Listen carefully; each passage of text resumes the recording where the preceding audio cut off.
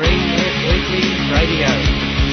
There is one newspaper that is independent of powerful interests, and that's Green Left Weekly.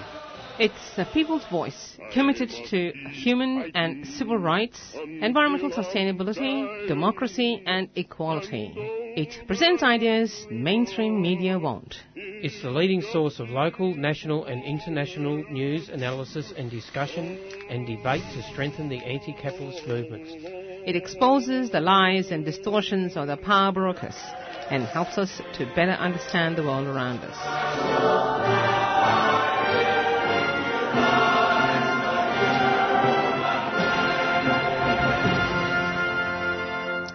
And good morning, listeners.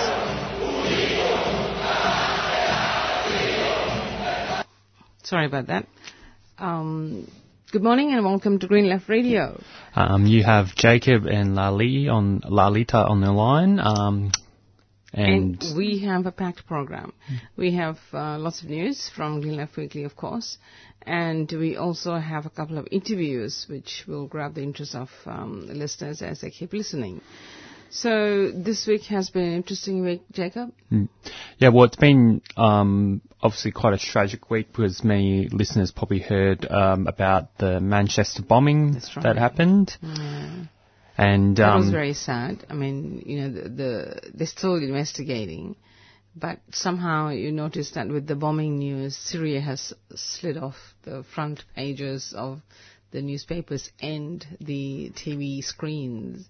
So refugees, quite a few refugees died. I can't remember the exact numbers. It was 30 or 40. I think on what is probably most interesting has been the kind of international kind of response and the local response from the right-wing side of politics. And you've had, in a sort of comedic way, our Lord Mayor Robert Doyle in the City of Melbourne after this attack is basically, I'm not even sure if he's actually serious because it seems so luxurious that it couldn't be serious, but it probably is serious, that he thinks after the Manchester bombs we should equip our police officers here with assault rifles. Oh, God. And there's also obviously been, this reaction from, the Tories that, this is why we need more border security. This is why we can't let refugees in. Whereas I think by contrast, Corbyn and the Labor Party's response has been very principled, where they're basically calling for solidarity and unity and to not fall for this kind of, nonsense kind of, paranoia about terrorism, taking away of civil liberties and, giving in to Islamophobia and racism. No, I find this whole scenario really interesting, I suppose, but more frustrating because it's the approach taken by everybody in the world, all the leaders, the current so-called leaders in the world, is punitive. So you punish anybody and everybody who steps out for line. It's not working. There's more and more problems appearing. Portugal has already demonstrated strategies of how to solve or meet the problems that are facing the world with terrorism now, and yet they don't listen to any of this. How do you harness this? How do you face a world where so many people are so angry about so many things? No one has yet analyzed that or sat down and talked about it. Nobody even thinks, these people are just terrorists. That's just a simplistic it's oversimplified for a start. Why do we have so many young people who are so violent? I haven't heard a single media person analyze this issue, and yet today Trump is calling for all the NATO members to spend more money on defense.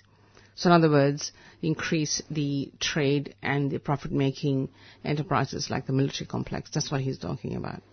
So it's a punitive approach, which means more arms are being sold. Not enough thought is going into how you obtain peace. How do you do that? It's a question no one is even addressing. Not a single leader in this world is talking about, or prominent leaders anyway, whether it's Trump or Turnbull or I heard Julie Bishop on the radio today, and how wonderful. I mean, she says it's really, really important for us to maintain relationship with the U.S. because after the bombing, UK cut off sharing information with the USA because they were leaking information. And this is a vicious circle you go into, that you focus on punishment and you pour money into, or billions of dollars into defense, and no one's talking about how do you prevent this? What's the source of the problem is a question that no one seems to want to talk about or discuss, including a lot of journalists who consider themselves progressive. They talk about peace, but they don't talk about, okay, why? This religious focus is very frustrating. It gets a bit boring after a while, in a sense, and therefore they start bombing the place. The anger that's animated. Is it mental health? Is it economic, social problems? We know some of the answers, but not all of it, obviously. So we need to, start discussing this a bit more. We need to find people who talk about these things. What do you think? Well, I think one of the interesting kind of, you mentioned, the progressive kind of response to some of this, and I guess some of the responses, I think, to, a tragedy like this has been, this is, there's often this common kind of theme of we just have to be nice to each other, which I don't think actually presents any kind of solutions to the problem, because unless you're going to be standing up there and campaigning against, the anti-terror laws and then pushing for an economic alternative where, people aren't being, screwed over by, austerity, cutting of social services, then these problems are going to continue, to happen. And especially, there also has to be opposition to, Britain's imperialist role, which the USA's. I think going on to Donald Trump, I just want to bring up this funny kind of thing. There's all this, one of the great things about, the British Labour Party's manifesto is it makes it very clear that they will cut all arms deals with the Saudi Arabia regime. And by comparison, Donald Trump can talk about how, he's going to stand up against terrorism, yet he's all too happy to meet up with the leaders of Saudi Arabia who literally train up terrorists. And it's like, there's no transparency. Like they're just this is the actual character of what the establishment is. They're all too happy to brush up fear of Muslims, yet cozy up to actual, terrorists because, it serves their economic interests. Nice terrorists. Anyway, what we forgot is, before we started, important day today, sorry day, and we should stop for a minute and acknowledge the traditional owners of the land. So, the studio stands on Wurundjeri land of the Kulin Nation, and we recognize that the land was never ceded, and we are on stolen land.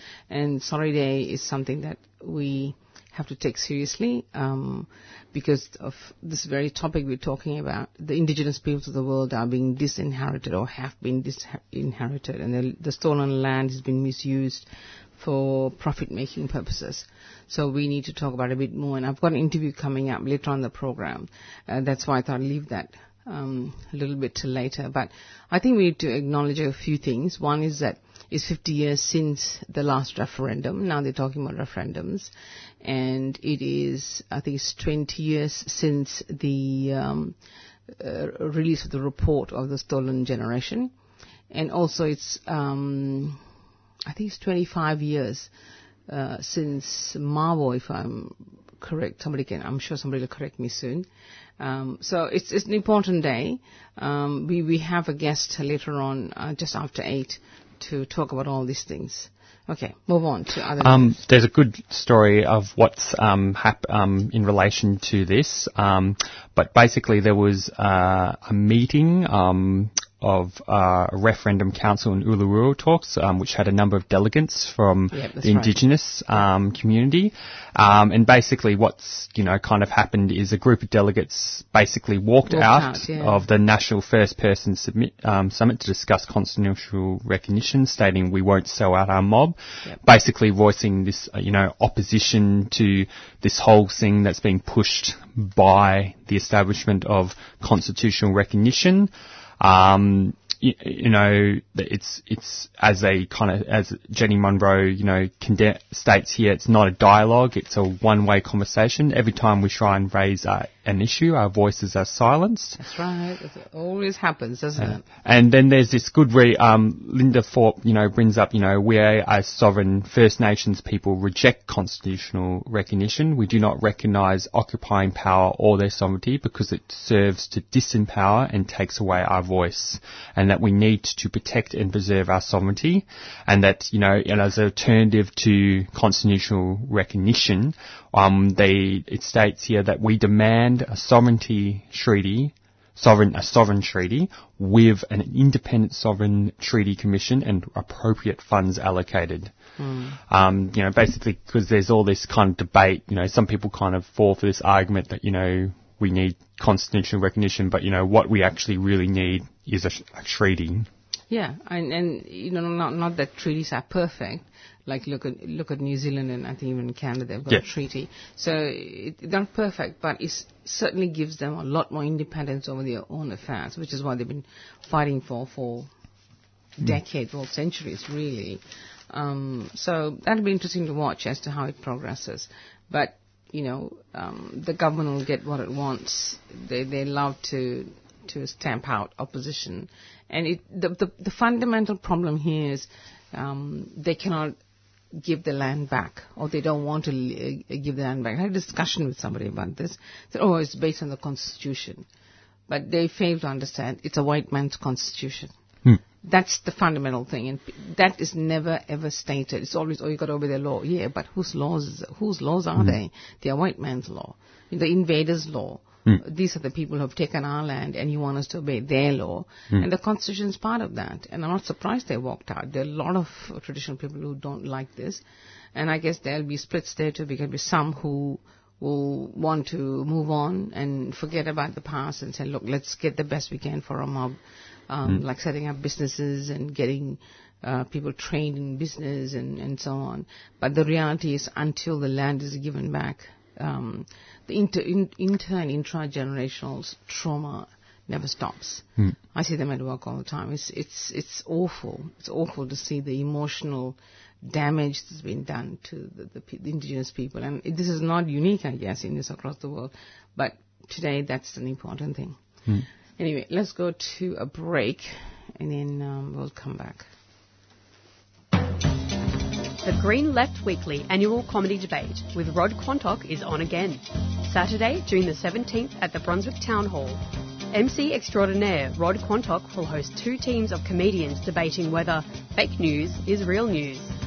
Comedians include Sean Bedlam, Gabe Hogan, Shirley Hood, Kirsty Mack, Morven Smith and Pauline Fartson Hellchild. The Green Left Weekly annual comedy debate. Saturday, June the 17th at the Brunswick Town Hall. Corner Sydney Road and Dawson Street, Brunswick. Doors open at 6:30pm. For bookings, go to trybooking.com/QAEN or call 9639 8622. That's 9639 8622, a 3CR supporter.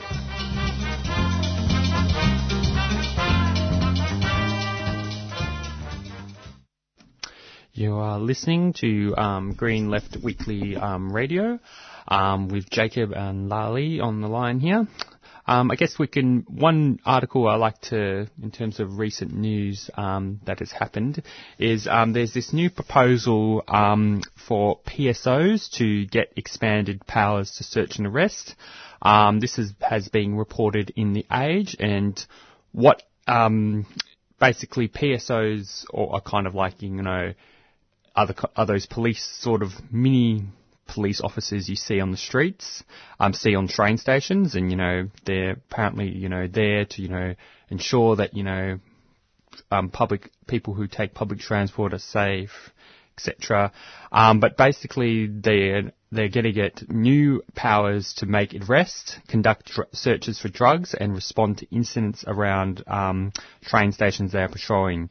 And this is basically, kind of like, I would argue this is kind of like a bit of a false solution, and especially a false solution in terms of addressing drug use.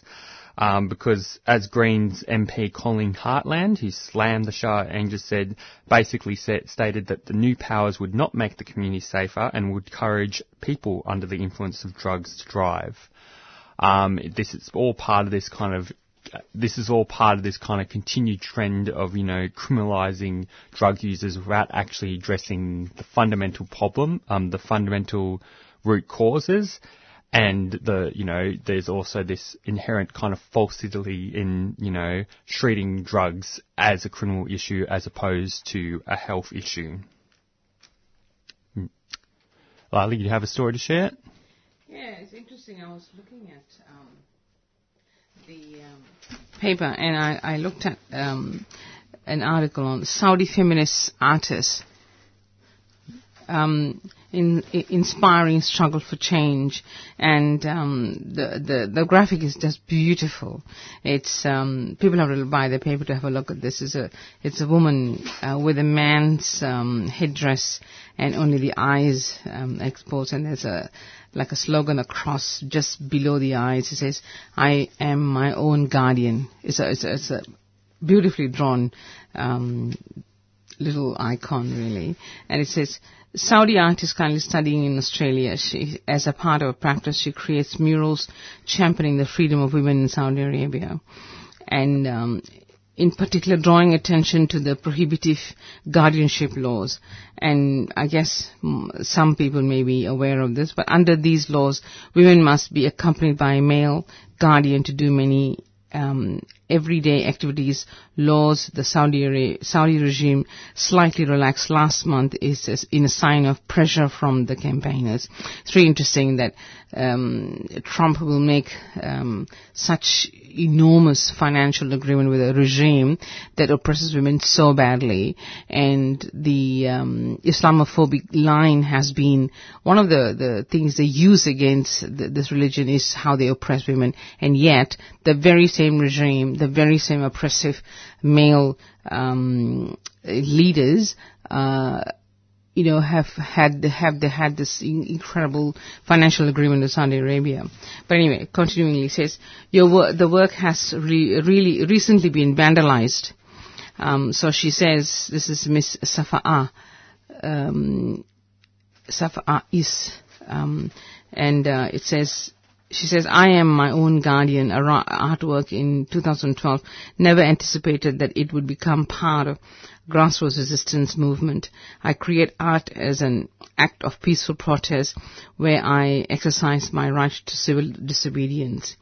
She says she created the mural to let her Saudi sisters back home and here in Australia know that although I enjoy relatively more freedom than they do, I'll use my privilege to fight with them. I wanted to add my voice to their ongoing Twitter campaign that started last year and demands abolishing male guardianship laws in Saudi Arabia. So she's a feminist activist who is currently studying in Australia. It doesn't say exactly where. I guess that's a security issue. So Ms. Safa'a says that there are several issues to take into account, but I would like to highlight the glaringly obvious issue of gender, the gender of the artists involved in the mural and its message, as well as the gender of the vandals and the message they send. Vandalism is an act of asserting masculinity, physically and visually. And since all artists who have contributed to this mural and myself are female, identifying it felt as though this was a visual assault aimed at silencing women's voices. And this is in Australia. So she says, this campaign through which she produces absolutely just gorgeous murals. It says, this is what she says. It says, it is my way of saying that this power belongs to me and I am taking it back. And so she assumed that vandals felt the need to act out their fragile masculinity and perhaps mask themselves a new territory. Despite the many gains when made in the arts, it is still men who control and dominate the graffiti and street art scenes. Vandalism, tagging, graffiti are about control and dominating territories. It's a bit like dogs marking the territories with the pace, and it's just a horrible analogy, but that's what it reminds me of. So this is what she does. She produces murals and art to counter the gender divide and the oppression in Saudi Arabia, and she helps with the campaign against the Saudi regime and their domination in Saudi Arabia. So it's quite interesting reading that article. Yeah. Just we'll play a quick announcement and then I'll move on to another story from Green Left Weekly Radio.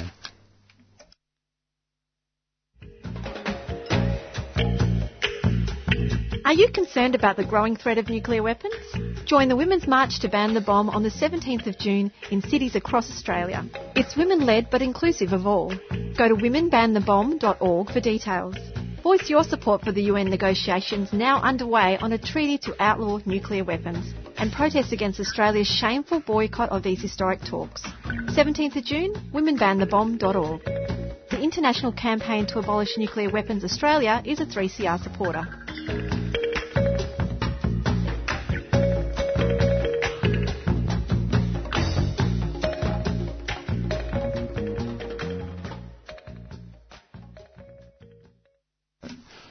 I just thought we should look at another article in relation to women, which was written by one of the younger people in the Green Left.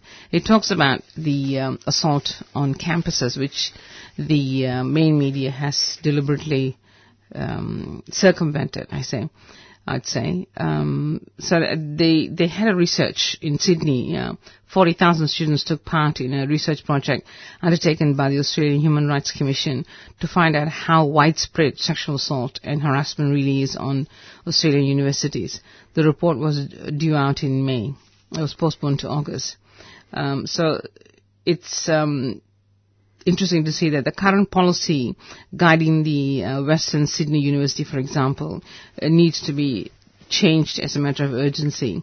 So releasing the data will play an important part in charting an adequate response to the problem. So they are going to release this data, and I think you mentioned that they're going to have a meeting to discuss the result of the data. So apparently the survey looked at accommodation, safety, student services, sexual assault, harassment and economic difficulties that women enrolled in tertiary education institutions face. And it showed that almost 73% of female university students had experienced sexual harassment or unwelcome sexual behavior. So obviously the safety on and I think that's the same here in Victoria, probably across Australia in most universities, isn't it, Jacob? Well, in terms of universities in Victoria, this is pretty much a pretty common trend across a number of universities, but my university, which is Victoria University, is particularly the statistics say that it probably has the highest rates of sexual assault of any of the campuses. And as in response, there actually has been initiatives by, the university itself to address it. They've held public forums about the whole issue, although whether these solutions are successful or not remains to be seen. I have actually just recently heard, and we'll probably stay tuned for updates on this, that there is going to be some measures put in place from the second semester, and actually there is going to be, I'll give a bit of quick plug for event, some group of community development students at Victoria University are actually organising a public forum, a sort of event at Nicholson Street campus in Footscray, which is on Nicholson Street. Of VU, and it's basically a whole kind of event dedicated against, violence against women, and we'll have a number of speakers, and it will go from 12 to 1:30, and also part of the kind of meeting, you'll have information stalls and stuff and everything, but part of the event will be, there will be a petition that we put forward to the university to remove kind of sexist kind of advertising from the university, because there's kind of a number of advertisements at the university. Usually it's for bars or clubs or something which have very kind of sexist kind of imagery. Yes, of course. And I guess one thing I want to comment on is it's sort of implied heavily quite in this article, but one of the issues I think at the heart of, the rates of sexual assault on campuses and why universities, are reluctant to take any action or even do something as basic as release data it all really has to do with this sort of the nature of kind of neoliberal capitalism, because, universities have to compete with each other. Yeah, it's a business, big business. It's a business, and, it's definitely not a positive thing for their brand if they're competing with other universities, to have this scandal that, that there's, rates of sexual assault and that people could be sexually harassed, on the residents of the universities and itself. So, and those are particularly, this is something that we reported on Green Left Weekly Radio several months ago. Yeah. But there's an ongoing campaign at the University of Sydney, and during the open day, a group of feminist activists, basically, organised a kind of action during the open day of the university, where, they're basically pointing to the attention of, I think that the kind of message is that to future students, kind of giving this message that, your daughter, could be assaulted here, kind of, and using, imagery of having, it's quite very provocative kind of imagery. Yes, I can tell. And I definitely think the university probably wouldn't have been too happy about it, but hopefully I imagine that it would have put a lot of pressure on them to actually take action. Yeah, and it's not just assault against women. I had a student living with me some time ago, and he was going to Melbourne University. He was beaten up twice.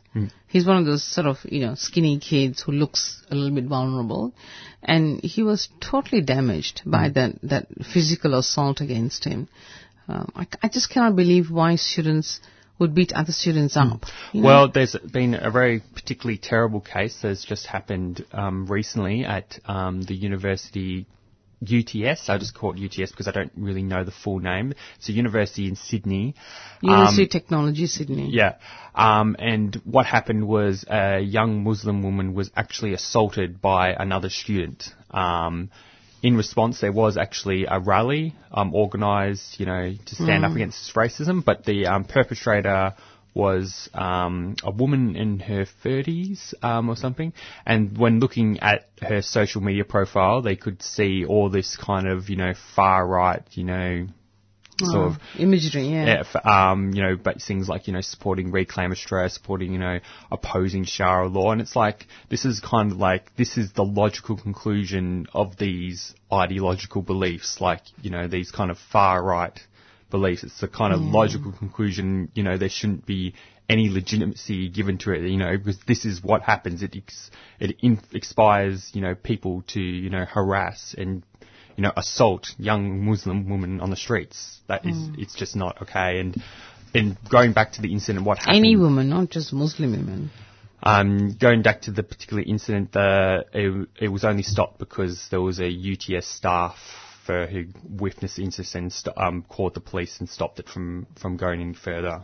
It's ridiculous. Anyway, let's move on to another piece of news. It's about Manus Island closing.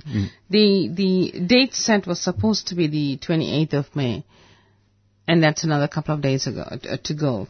And some of the refugees are being moved to the US, and how long that will take, who knows. And the others have to apply to be moved or go somewhere. So at this stage, we haven't heard any details of it. Have you heard anything? Not at this point. No. But it's been one of those things that has been in constant limbo because the Australian government's kind of like avoiding it. Yeah. Because Manus Island had actually been closed down apparently last year, so it's like but there's still people there though. Yeah, that's the kind of contradiction it's basically. Sort of limbo, isn't it? Yeah. Not a good space for the refugees to be in, and this government is just playing silly buggers with people's lives. They've destroyed so many lives already by the detention and the mental health problems caused. Some have been there for, almost 10 years, from what I understand. But anyway, I want to go into another good news story. This is one of my favorite ones, actually.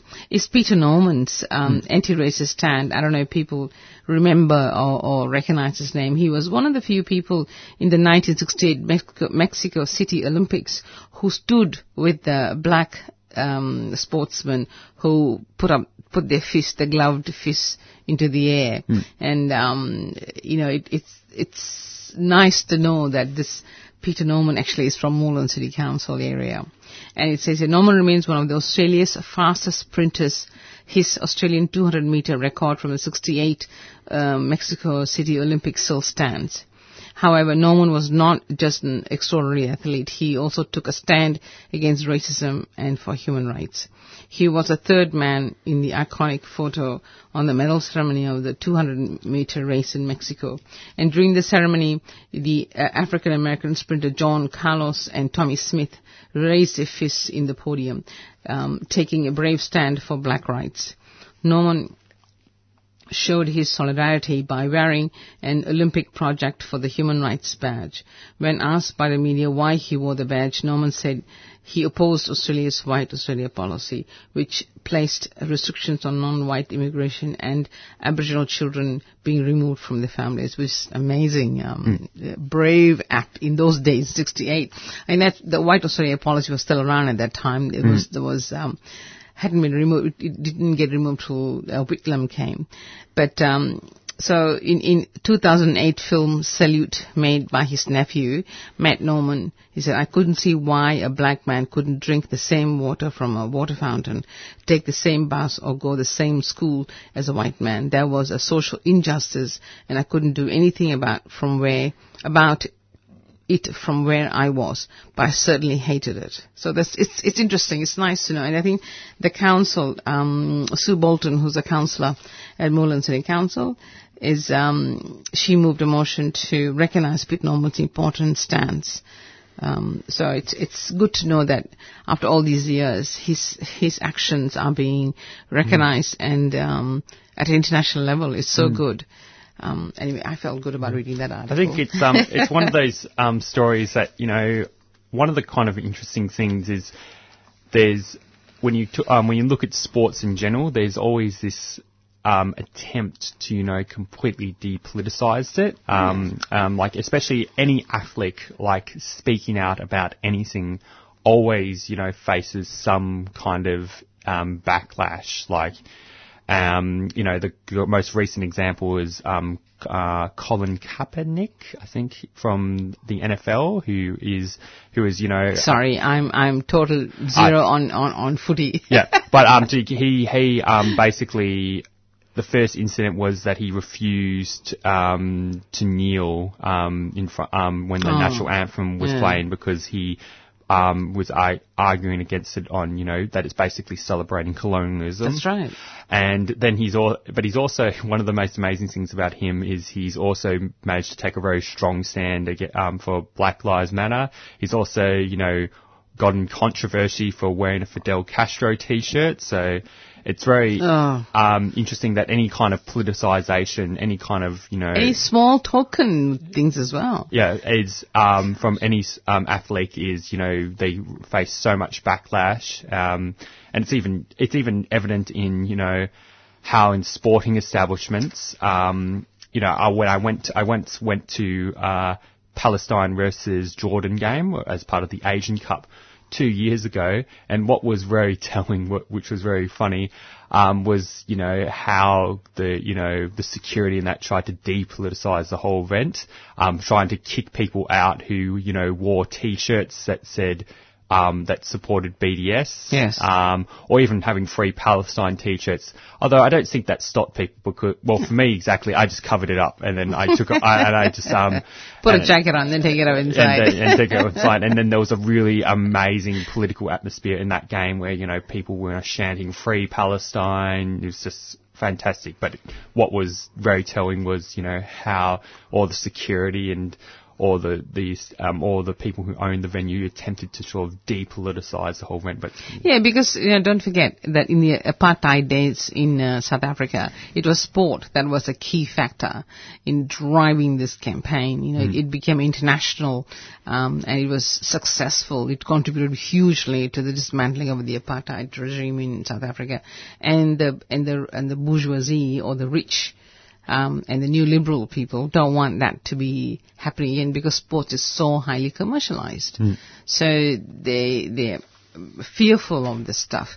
But talking about racism, it's interesting that yesterday there was this group of Chinese people who walked from Adelaide to Melbourne. That's because during the colonial days, 160 years ago, Chinese who arrived in Melbourne were being charged £10 in tax, whereas they could arrive in Adelaide and come over to Victoria and not be charged the tax. So it was just terrible that they were treated with such contempt. Many people died in that journey when the Chinese tried to, because they all came to Ballarat for the mining, the gold mining, gold rush days and so on. So that's the extent to which racism it destroyed people's lives all over the world and here. So anyway, that's just giving a bit of a theme. And it's good that it's recognized, and Victoria, Daniel Andrews, the Premier, of course, formally apologized, which is good, but only a start. But Chinese community are pretty pleased about that anyway. It's a victory for them, for the people who marched. I think it took them a week to march across. Yeah. I think it will be time to play an announcement, and then we'll go to another news story. You got to remember, NAIDOC's a special day for us, fellas. As a reminder who we are. Every year for NAIDOC Week, 3CR Community Radio gives voice to our Indigenous brothers and sisters through Beyond the Bars, Australia's only live prison broadcast. I am a black man. NAIDOC means a lot to me. It's about identity and also about past and present. NAIDOC means a lot to me, for my family and my people. And the people forgetting about our rights. You can access audio from current and past Beyond the Bars broadcasts via the 3CR website. Go to 3cr.org.au/Beyond the Bars and either listen to or download audio from Australia's only live prison broadcasts. Happy NAIDOC!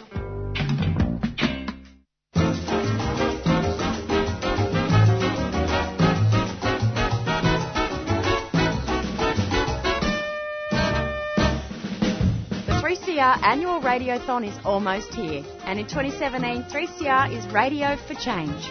From June the 5th to the 18th, we're asking you to help us stay on air by making a generous donation. Any amount you can afford makes a big difference, and all donations over $2 are tax deductible. To donate, call 03 9419 8377.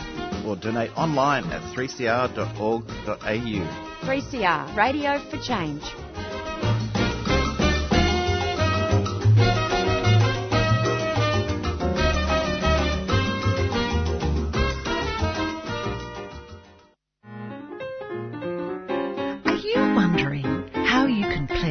Your support for a 3CR program during Radiothon?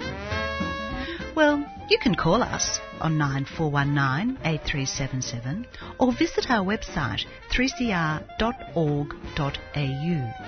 You can also come into the station at 21 Smith Street, Fitzroy during office hours and pay by cash, cheque or EFTPOS. Or simply post your cheque or money order to Post Office Box 1277 Collingwood 3066. And be sure to tell us which program you would like your donation to go to. And thank you for being part of 3CR's Radiothon.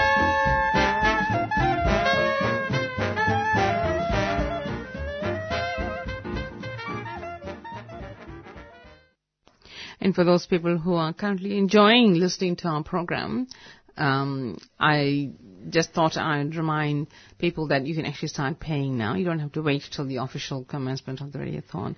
It's pretty important, as you know, to have an alternative media.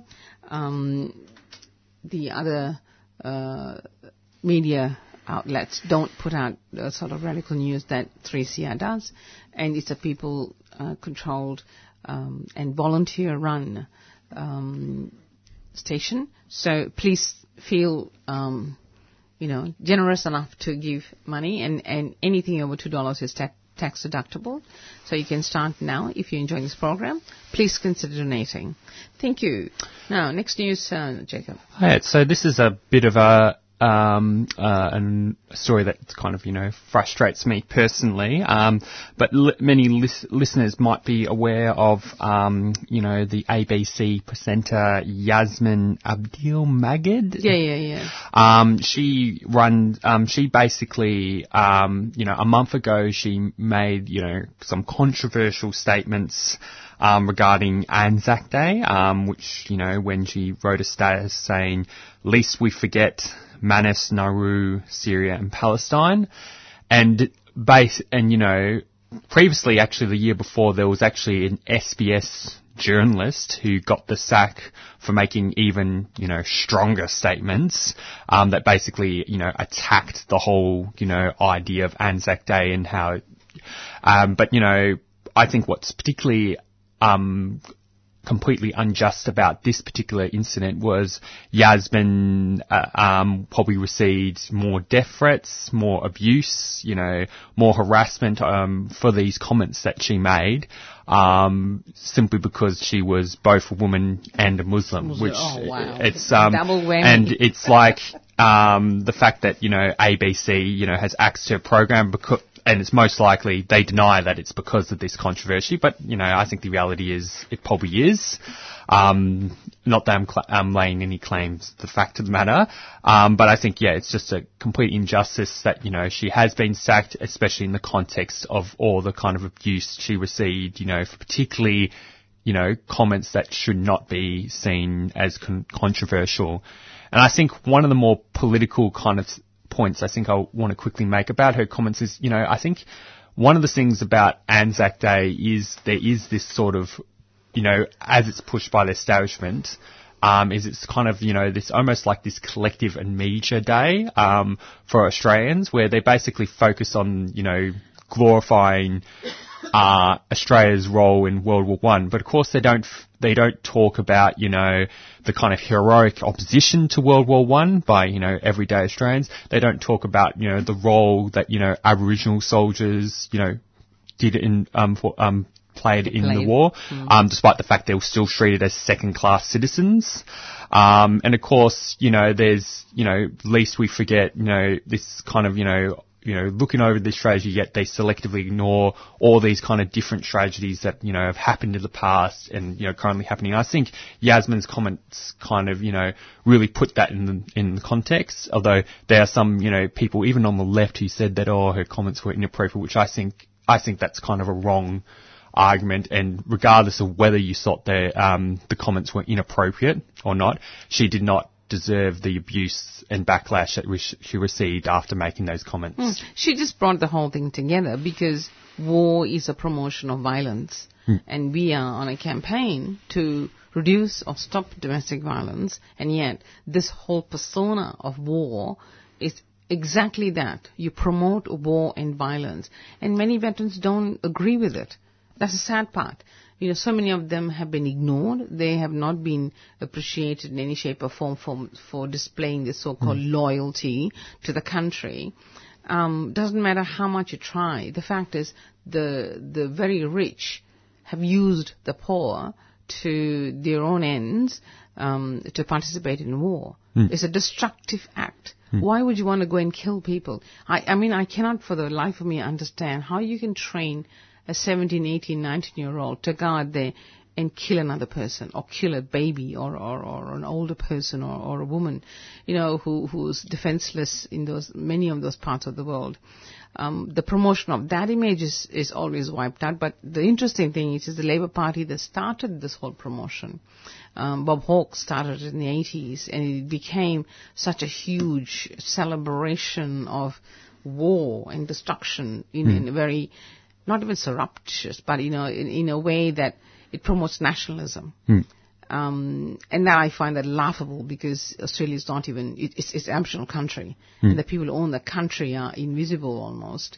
Whereas these soldiers who are supposed to have defended, and not through their own fault, they've been fooled or tricked, and some of them really genuinely believed that they were defending the country.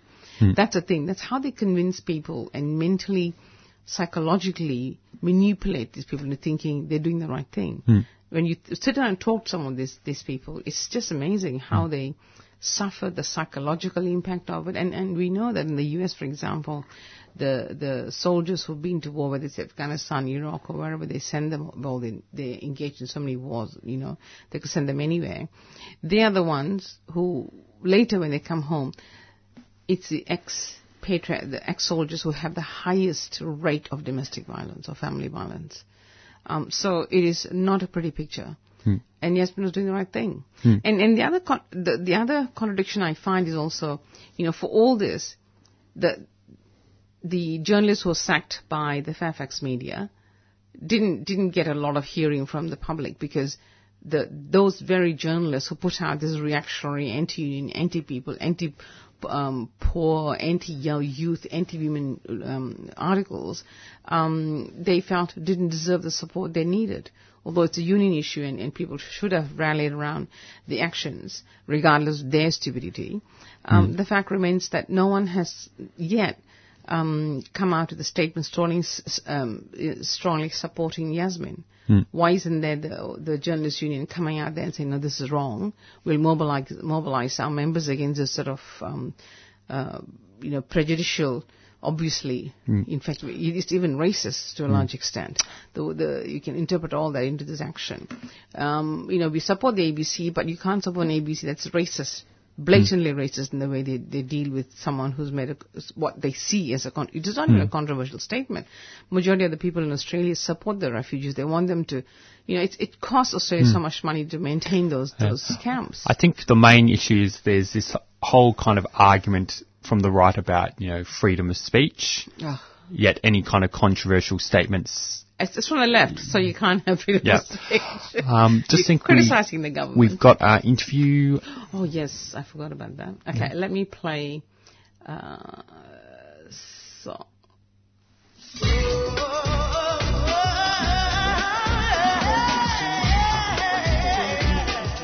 For progressive people around the world, it's been a hard start to the year. Trump is rolling out his racist agenda, inspiring increased racial, religious and gender-based hatred across the globe.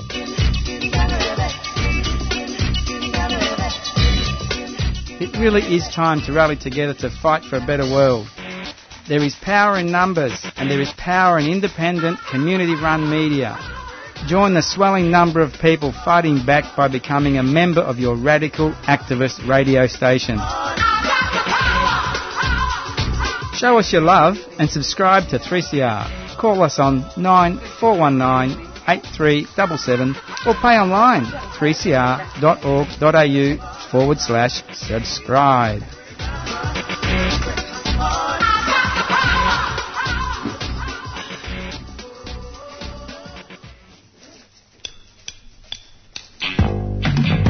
You got to remember, NAIDOC's a special day for us, fellas. As a reminder who we are. Every year for NAIDOC Week, 3CR Community Radio gives voice to our Indigenous brothers and sisters through Beyond the Bars, Australia's only live prison broadcast. I am a black man. NAIDOC means a lot to me. It's about identity and also about past and present. NAIDOC means a lot to me, for my family and my people. And the people forgetting about our rights. You can access audio from current and past Beyond the Bars broadcasts via the 3CR website. Go to 3cr.org.au/. And we have Steve Adams on the line. Steve Adams is the president of the Melbourne University branch of the NTEU. And recently they had a major victory in the Werribee campus. Good morning, Steve. Good morning. How are you? Thank you. Thank you for volunteering to talk talk to us. And this is something positive, which is one of the rare moments in union history or recent history that we can celebrate. So tell us about what this dispute was all about. Okay, this dispute was part of a much broader state-based secure work campaign. Within our sector, precarious work, and what I'm talking about there is fixed-term and casual work, is rife across the sector. Huge numbers of casual staff are doing a vast majority of the teaching. And the union movement of the NTU saw this as an opportunity, something for us to look at and try to win some job security, basically, for staff members. Sorry, go on. Oh, well, out at Werribee, that's the Werribee Vet Hospital, there were a number of staff there that we thought were sort of incorrectly employed. They were on fixed-term contracts, what the university deemed to be externally funded contracts, which is normally used for sort of grant money. But what they considered to be externally funded was money that was, I suppose, hospital income. So that income was the sort of thing people were coming in and their vet bills basically are what the university considered to be that external funding, and we argued that was incorrect. So that means they were not employees of the university and they would end their employment when the grant runs out. Would that be right?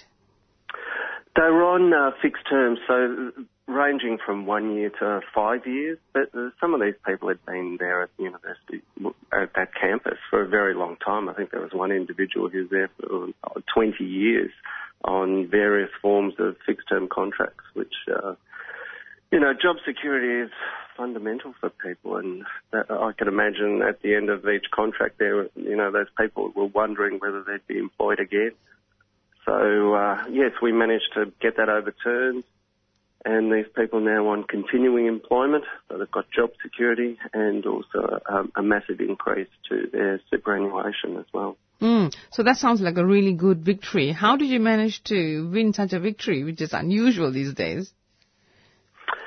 Look, I think there was a lot of time and effort. I mean, credit must go to the Victorian Division who put the resources behind this secure work campaign, the people within our branch, we've got great branch staff, and the members themselves. I mean, it takes a lot of courage to put your hand up and identify, and as a union member, and you're going to, take on management to try and improve your conditions, your working life. So, the credit goes to everyone. Good stuff.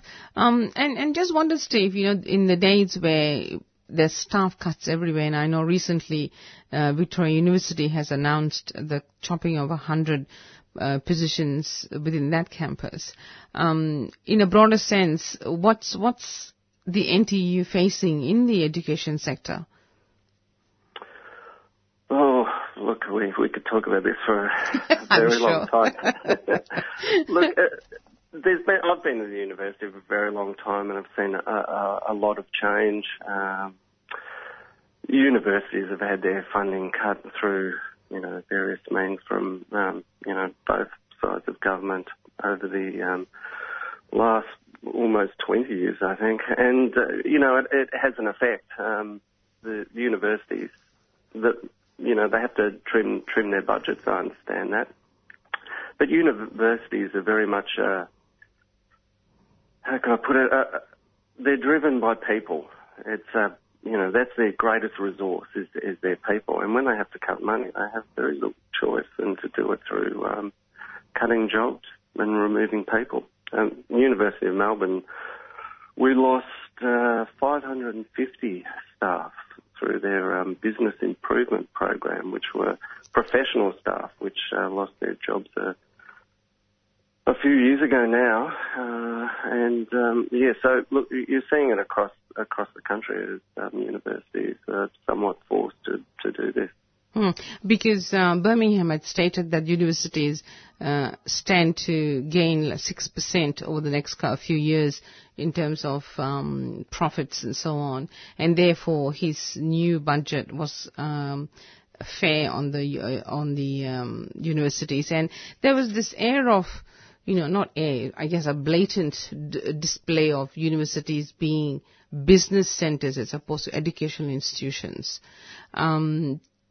This has been going on for a few years now. I think it seems like, from what he said, that view has highly sharpened, and it has totally become a business arena. What does the NTU or yourself really personally think of that direction?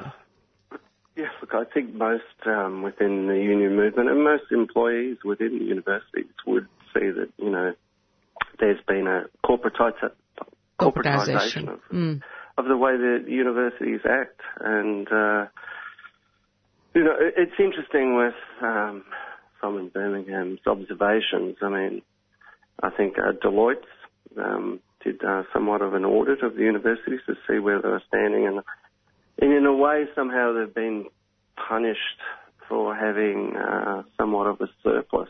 That's, a majority of the universities, some universities are not travelling terribly well.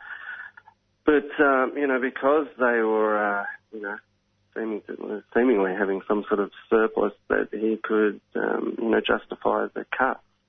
I'm sure if the universities were not travelling well, we'd probably be seeing the same thing happen anyway. So you get punished for doing well? Well, yes, but it's a difficult position. I mean, with what they're proposing, I will say that this package is a proposed package. It has to pass through the Senate. But basically, what you've got is a double-edged sword. I mean, students are going to be required to pay more for their education, and the universities are going to receive less to provide that education. So I don't see who's the winner there. The only winner really would be the government saves a lot of money. One of the other things I've always thought about is, I remember the 60s, 70 days when students were very radical and they would defend staff when this sort of things happened. Nowadays, students, hundreds of them, actually study off campus. I know young people who actually listen to lectures on their computer at home. How do you think this different style of education has altered the political balance of forces within the university sector? Yeah, well, that's true. A lot of students, a lot of the resources are there online, so they don't have to come into the campus. And a lot of, also I should add to that, is a lot of students are employed. So they spend a lot of the time where they're not at study actually working because, they need to pay the rent and pay for their education. So yes, there's not that many students there on campus. I also think students these days, because they're paying a considerable amount of money, they're very focused on a desire to get that degree and get out into the workforce. So they're not as interested as perhaps students in the past in getting involved in things sort of outside their own realm. Yes, it's looking after their personal interests or their investment in education, isn't it? It's not that... Yeah, they are. They're somewhat a bit more self-focused these days than looking out. I've been around long enough and seen, student politics previously. And yes, students were, the numbers of more, how I could say, engaged students was far greater than it is today. I think also, too, I should add that the influx of... at University of Melbourne, we've got a high number of, sort of overseas students. Yes. And I'm sure that the level of engagement for them is somewhat different as well. Because they're very much, they're here to study and most of them go back to their home country. Yeah. And I guess that changes the socio-political composition in the oppositions or political activity of students, doesn't it? It's a sad statement, I'd say, in a sense. Well, it does, and what's forecast in this budget, I think, will only increase that social gap because if you're going to increase the fees, and also in that little package is reducing that threshold, the payback threshold. So, you know, perhaps people from a lower, you know, socioeconomic area might, you know, think twice before engaging in higher education. Yep, absolutely. Which would be very much a sad thing. I mean, you know, we could, changes like this, you know, increase that social divide, which I don't think benefits anyone. So it becomes education for the rich, really, doesn't it? Well, yes, you would think so. Yeah, very much so. Which is a sad statement for a very rich country, one of the very rich countries in the world, isn't it? Well, it is. And look, I often scratch my head when, you know, you look at how other countries fund their higher education, and we seem to struggle to do so. You know, our politicians talk about the importance of higher education. And, you know, our Prime Minister talks about innovation and being clever. Yes, I was thinking of that statement, clever country. Yeah, it is, and there seems to be this gap between, you know, how we get there. They see the value of it, but can't seem to make the connection with fully supporting it. And I'm talking about financial support. You know, they want to step away from that responsibility, I think it is. Yes. Really? Yes. Anyway, thank you so much, Steve. It's nice to have that broader conversation, and congratulations on your victory. I hope this serves an example for your the EBA negotiations that are coming up. Yes, can't say I'm actually looking forward to that. But, no, I can imagine. Yes. Look, it shows, you know, the union's strength and the importance of getting together and supporting each other. Really. Absolutely. It can help you achieve much better outcomes if we work together. Yep, the very principle of unions, isn't it? It is indeed. Okay. Thank you, and have a good day, Steve. You too. Thank you for the chat. Bye. Bye. That was Steve Adams, who's the president of the Werribee campus of the Melbourne University branch, talking about their victory there in gaining security and long-term booking conditions for the staff there. Let's go to a couple of announcements, and then we'll go into the calendar.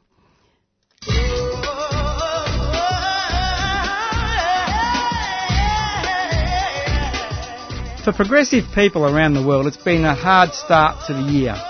Trump is rolling out his racist agenda, inspiring increased racial, religious and gender-based hatred across the globe.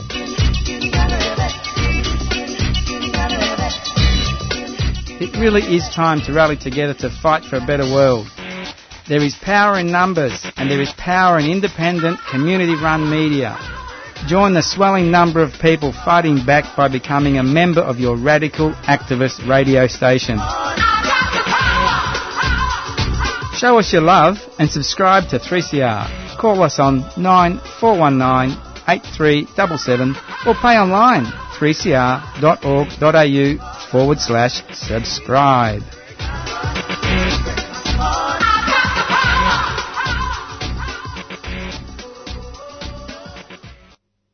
Okay, time for the calendar and giving listeners a rundown of what's happening in the next few days.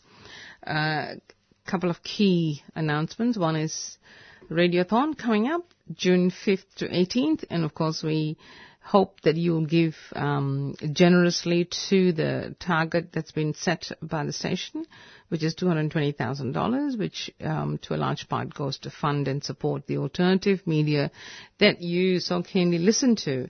And thank you for listening, and I hope people will start donating, and you can donate early.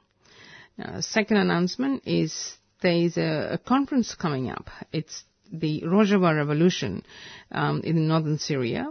It is an experiment in radical democracy, feminism and ecology.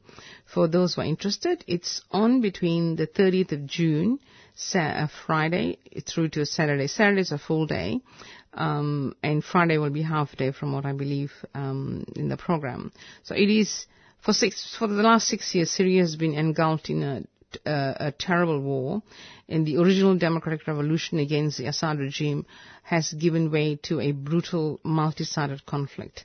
But in the midst of this horrible carnage, the struggle in Rojava is a shining beacon of hope for not just the people in Syria, but around the world, for people who believe in democracy. So it's the liberation forces have established the democratic federal system of northern Syria as a model for multi-ethnic, federal and socially just Syria. So the conference will discuss many of the issues involved in the process of establishing and maintaining this particular type of government. It's being held at the Victoria University. It's on the city campus there. It's 30 Flinders Street. And for more information, please go to Australians for Kurdistan. And bookings are available through there and also through Facebook. So it's the Rojava Revolution in northern Syria.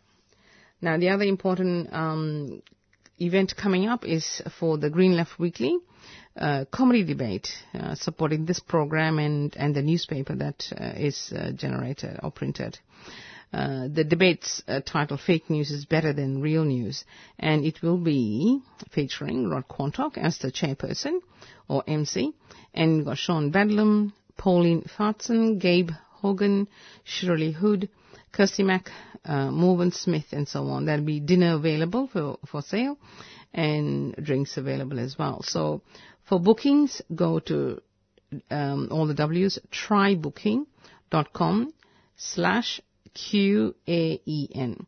Or you can go to the Facebook, simply it's Green Left Comedy Debate 2017. Or you can call 9639-8622, and your support will be highly appreciated to keep the paper running and keep this program running. Now, the next announcement is the filming, the screening of, no, hang on, let me go to the beginning of this thing. That is the 26th of May, which is tomorrow. This theatre, Corandurk. And in 1981, the people of Corandurk Aboriginal Reserve went head-to-head with the Aboriginal Protection Board. This was a brilliant experiment in self-determination. They fought with great gusto to obtain and retain their land in that area.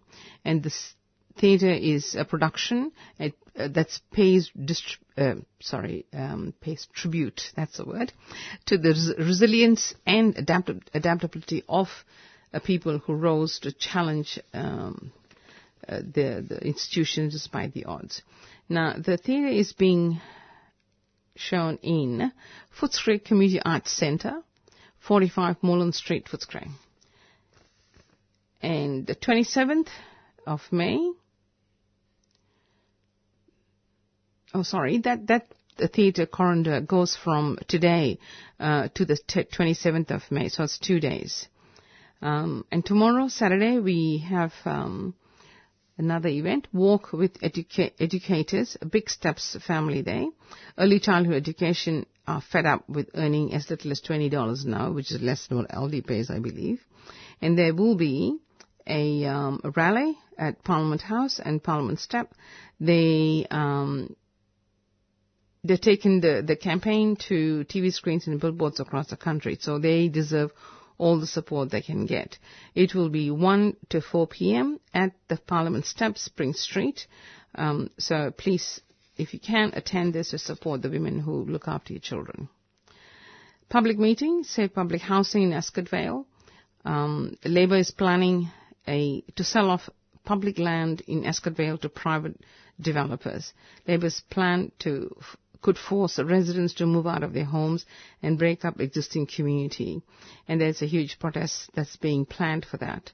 Replacement of social housing may not stay in public hands or meet the community's needs. So the Melbourne needs more public housing, as we know, and not less. So it's 11 a.m., Wingate Avenue Community Centre, which is also called the Men's Shed. So it's 13A Wingate Avenue, Ascot Vale. So it's been organised by Adam Bant and the Greens. So if you're interested in defending public housing, that's where you want to be on Saturday at 11 a.m. Tuesday, 30th of May, the launch of Activist Lawyer Network. This is support and Amnesty International. Melbourne Activist Legal Support and Amnesty International Victoria are holding a forum to launch a special legal network to protect human rights. So initial activities of the network will focus on protecting protest rights and utilizing developing lawyers' skills and knowledge regarding activist rights. So on the panel there will be solicitors who have represented activists over many years. It's at 6 p.m. Federation of Community Legal Centres, 225 Burke Street. It's hosted by the Melbourne Activist Legal Support. Wednesday, 31st to the 31st of May to the 10th of June, there's another theatre.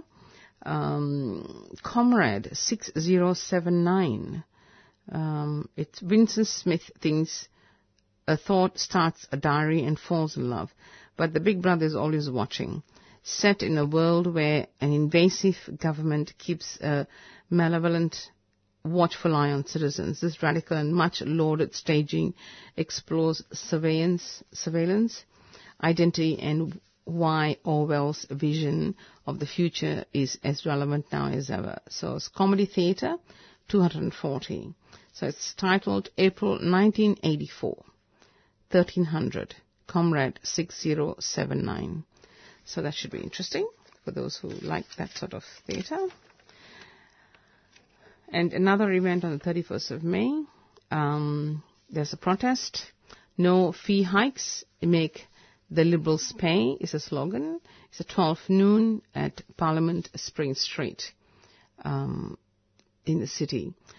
So on the 1st of June, there's a panel, 10 years of Indigenous Close the Gap. Why are we still failing? Speakers John Altman from Deakin University, Justin McCall from Oxfam, and it's at 7 p.m. at Bella Union Bar, upstairs, Trades Hall Corner, Lygon and Victoria. And the 2nd of June, there's music. Ezekiel Ox and Band Rock Cheryl, singer, songwriter, filmmaker, actor and political activist. 9 p.m. Cherry Bar, ACDC Lane in the city. So we're coming up to another interview, and this will be on specifically on Sorry Day. So let's go to announcement while I get ready the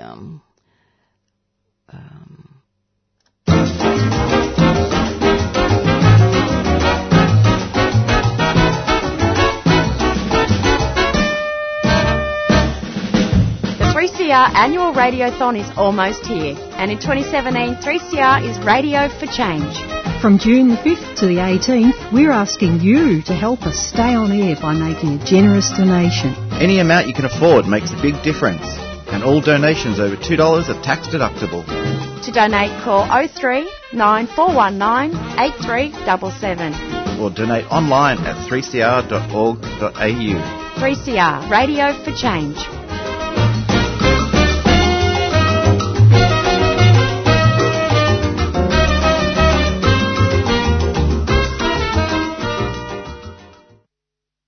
Okay, we have Belinda Duarte online to talk about Sorry Day. Good morning, Belinda, and welcome to 3CR. Hi, Lolita. Thanks for having me. Oh, thank you for getting up early in the morning to talk to us.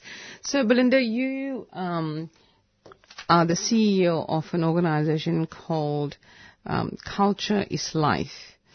That's right. Perhaps you could start by talking about what this organization is. So Culture is Life is an organisation, a not-for-profit organisation, that's been established to support Aboriginal-led solutions to build cultural strengthening and mutual understanding to ensure that our young people don't take their lives. And you have launched a couple of campaigns in relation to all this. Tell us about your campaigns. Look, first of all, what I do want to note is, yes, today is Sorry Day, and it's a really significant day. So, in acknowledging Sorry Day, Culture is Life, our campaign was launched earlier in the week, but it's really critical for us on a day like today that we take a moment to think about what we need to do to consider our relationships with Aboriginal and non-Aboriginal people more broadly. But on Sorry Day, it takes on, I guess, a deeper reflection, particularly committed to thinking about the ongoing impacts and experiences of those who were taken and stolen through the stolen generation in a range of different ways and levels affected by the government policy. So I guess there's not an Aboriginal family that's in the country that does not have a story to tell about that, whether it's in their immediate family or their extended family or community. And today we'll be posting that acknowledgement and how critical it is for all Australians to take that moment to pause and consider, I guess, the experiences of yesterday and how we continue to experience a whole range of, confronting statistics, particularly around young children in care, out-of-home care. And the Are We Ready campaign that we launched earlier this week is actually about those relationships between Aboriginal and non-Aboriginal people, and in particular friendships that in their own way have, I guess, found the connections and explored ways to be enriched by Aboriginal and Torres Strait Islander people because they've spent that time to connect more deeply rather than, talk through some of the intellect that can be heavily talked about from the stats and facts, which is absolutely critical to be aware of, but taking the time to actually connect and emotively understand, the position and experiences of Aboriginal and Torres Strait Islander people through friendship. One of the things I've always wanted to ask somebody of Aboriginal culture as yourself is where I work, I see lots of people who come in. I work at the Victorian Aboriginal Health Service, and one of the significant issues that comes across is people who were of the stolen generation had lost so much of their life because of that act and that policy of those days. Excuse me. And one of the key things I come across over and over and over again is the fact is that they lost that model, that parenting model, and therefore, the children they had later, they could not impart any parenting knowledge because they didn't have it. It was a very difficult, traumatic time for the people of that generation and the following generations. Hence, you have this intergenerational trauma, which is reflected, as you say, in many statistics where people are not firmly in control of their lives because of the policies and the overarching history. And from what I believe, just continuing that thought is, today there are more children in out-of-home care than ever before. So I'm just wondering what your organization hopes to do about that, or are you involved in any such thing? I think it's really important to note that there's been some amazing leadership in Aboriginal communities across the country, from grassroots community-led organisations through to Aboriginal people working in mainstream structures to influence change. And, there's still significant amount of work to do, and I do want to acknowledge those organisations like the VARs that you've mentioned with the health services across the country, ACCHOs, land councils that are working tirelessly to really instill access to a whole range of what's known as social determinants of health, but really making sure that our people get healthy and in our own way. What we do know, though, is that in spending time to provide some cultural strengthening through Aboriginal-led initiatives that we support, what we see that as is an opportunity to really enrich our young people and communities and be in control and self-determining, I guess, their own experiences and what they need and know they need as communities to heal that trauma from a transgenerational perspective. But we also know that as much work as we can do in supporting one another through our healing journey, there's a 98% of the population which we need to actually influence to get engaged and connected and understanding of the experiences of Aboriginal and Torres Strait Islander people across the country. And we are moving forward, and today is a step to take a moment to be more educated for the broader community.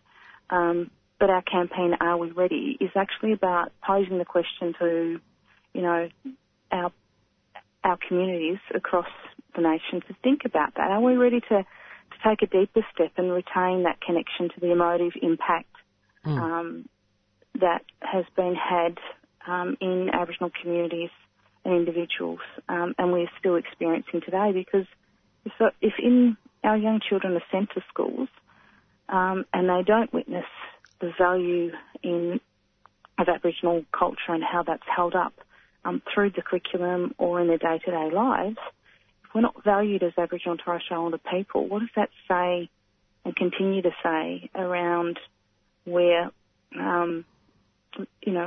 where the broader community's view is in relation to honouring the most oldest living culture in the world? That's right. It's really important. Yes. And hence you launched the campaign, What's Missing, in March, inviting Australians to reject racism and deepen their connections with the long and impressive story, as you said. Today, I guess, is an important day in other ways too. It's 50 years since the last referendum, where 90 people in Australia voted for the Aboriginal people to be able to vote. I think it's about 20 years since Mabo Day, isn't it? Correct me if I'm wrong. So it's culminating to be a very big day today.